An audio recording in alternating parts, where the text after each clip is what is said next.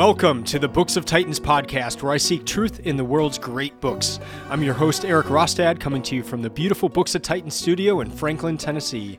My goal is to read 200 of the great books over the next 10 years and share what I'm learning. I'll talk a bit about each book, tie ideas together from a variety of genres, and share the one thing I always hope to remember from each of the great books. Today, I am going to cover a short work called The Address to Young Men on Reading Greek Literature by St. Basil the Great. This is book 43 from my 2023 reading list.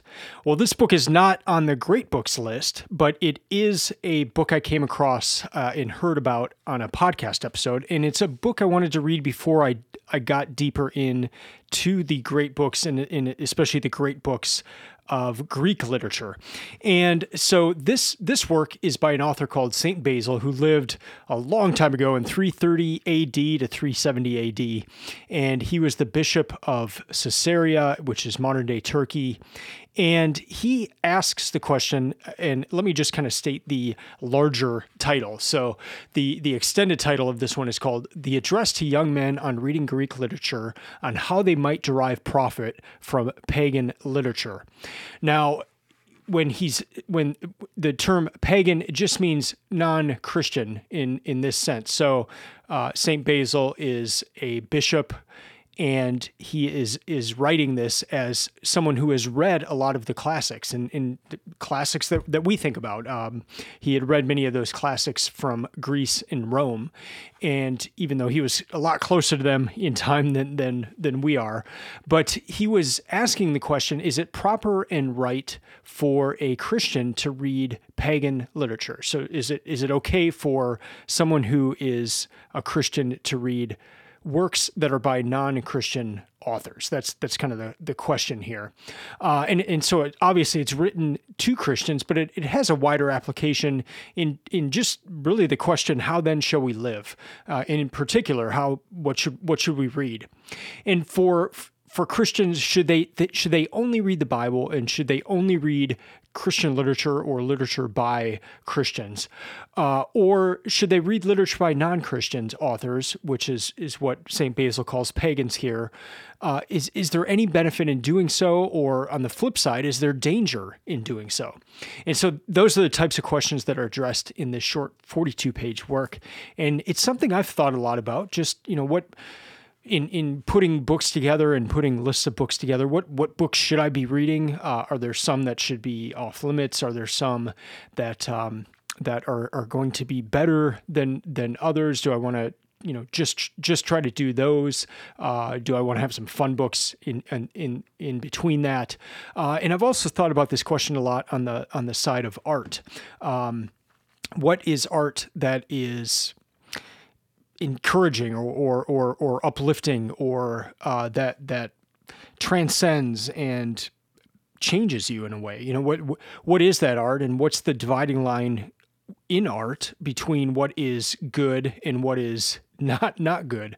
It's something that perhaps enhances my soul versus something that can lead it in the opposite direction. So where is that line? So it's just something I think about a lot. And so another reason I wanted to read this work. And the reason that it matters is because it matters what you put into your mind. It matters what I put into my mind. And so it sets a direction, and it impacts my soul. So I want to be filling it with good and proper things.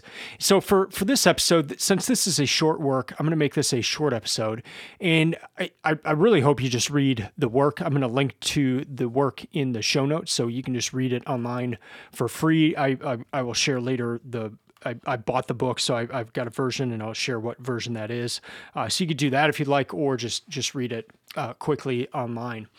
So I want to read the very first sentence of how this starts off, just to give a little feel, and then I'll go into a few things that stuck out to me. There are many considerations which urge me to counsel you, my children, on the things that I judge to be best, and on those which I am confident, if you accept them, will be to your advantage. So that's the first sentence. That's how he starts things off here. And then he goes right into what should you do? Is it okay to read the works as by the pagans, as he says? And here's what he says about that. That is it and not else, and I've come to offer you as my counsel that you should not surrender to these men once for all the rudders of your mind, as if a ship, and follow them whithersoever they lead. Rather, accepting from them only that which is useful, you should know that which ought to be overlooked. So I'm going to end the quote there. And so what he's saying there is, when he's saying surrender to these men, he's talking about these authors, these authors of the classics, the Greek works, the Roman works, that you should not surrender to these men once for all the rudders of your mind. So don't just give them free rein, but rather accept from them only that which is useful, and you should know that which ought to be overlooked. What therefore these things are and how we shall distinguish between them is the lesson which I shall teach you from this point on. So that for the rest of this essay, this work, that's what he's going to attempt to show us, how to distinguish between what is the good and the bad. And we're going to come across bad stuff when we're reading, and you can't avoid it. And so the point is to keep what's useful and discard the rest. So when you're reading things that it's just, this is not right, this is not good, just discard that and keep what is useful. And that's obviously easier said than done, but that should be the pursuit. And I'll go into a few things here of how he seeks to distinguish those things. So the first, he gives this great picture, and I want to just read this part. Perhaps just as it is the proper virtue of a tree to be laden with beautiful fruit, although it also wears like a fair raiment leaves that wave about its branches, so likewise the fruit of the soul, the truth, is primarily its fruitage, yet it is clad in the certainly not unlovely raiment, even of the wisdom drawn from the outside, which we may liken to foliage that furnishes both protection to the fruit and an aspect not devoid of beauty. End quote. I love that. He distinguishes between fruit, and fruit is the really good stuff, but the leaves that surround that fruit not only protect it, and not only is there are certain aspects of beauty in those leaves. It's not the fruit, but it can enhance the fruit, and there's beauty in those leaves as well. Perhaps not as great a beauty as in the fruit, but the leaves are still there as well. So that's one way to look at it. I thought that picture of it was helpful.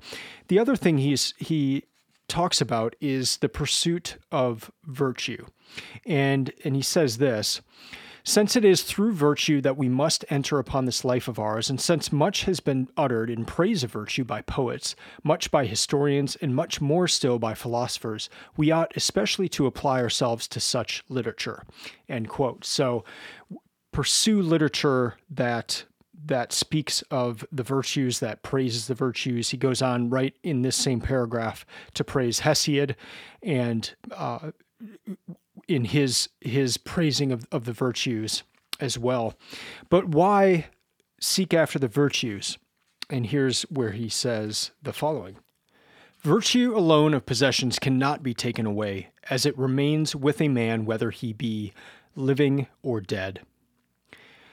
But we will not exchange with them our virtue for their wealth, since the one abides always, while riches change their owners every day.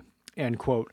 So here he makes a distinction between virtue and riches. Virtues can be taken away. They can be here one day, gone the next. But virtue is something that cannot be taken away, and it remains with a man whether he be living or dead. So this is something, the pursuit of virtue, the pursuit of reading works where you're reading about the virtues, you're seeing virtue in action, maybe by the character. He mentions Odysseus a number of times in this book, and just the virtue of Odysseus in different scenes of the book, and how that stays with the man. And now I'm going to jump to the very end here, and just how he closes out this essay.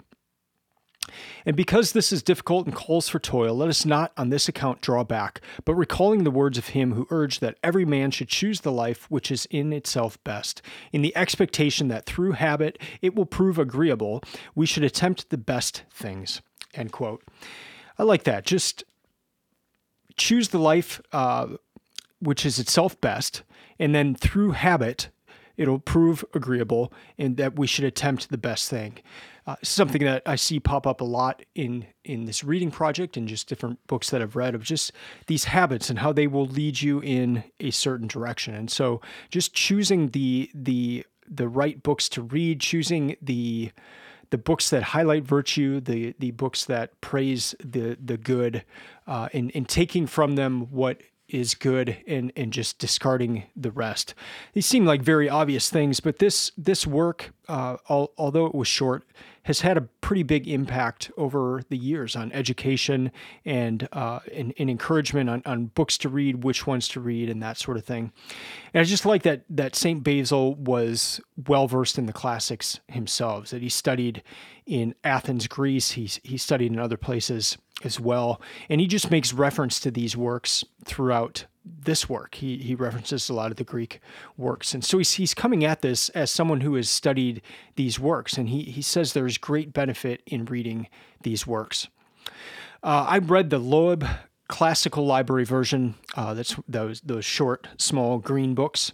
And I enjoyed that. So that's where you've got the Greek on one page and English on the other. I cannot read the Greek, but it's nice to look over there and see what word is being used if that's your thing. And this book comes with a number of other letters that he wrote to other people. So I've not read those, but maybe at some other point in the future. So again, I decided to read this one just to read it before I started getting into the Greek works and just see what this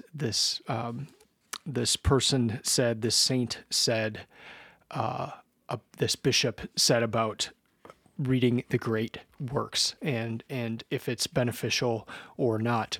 So I hope this was helpful. I hope you will read it for yourself. I'll link to it in the show notes. And that's going to do it for this episode. Thank you for listening. I'd love to hear from you, especially if you have read other of St. Basil's works, and or if you've got something else out of this particular work that you wanted to share. I'd love to hear that from you. You can follow Books of Titans on Instagram or Twitter, and you can go to the website, booksoftitans.com. I have a ton of resources there. I'll be highlighting my 2024 reading list very soon, and I'll be back in a week or two discussing another book from my 2023 reading list. Until then, keep reading, keep learning, and keep listening. I'm out.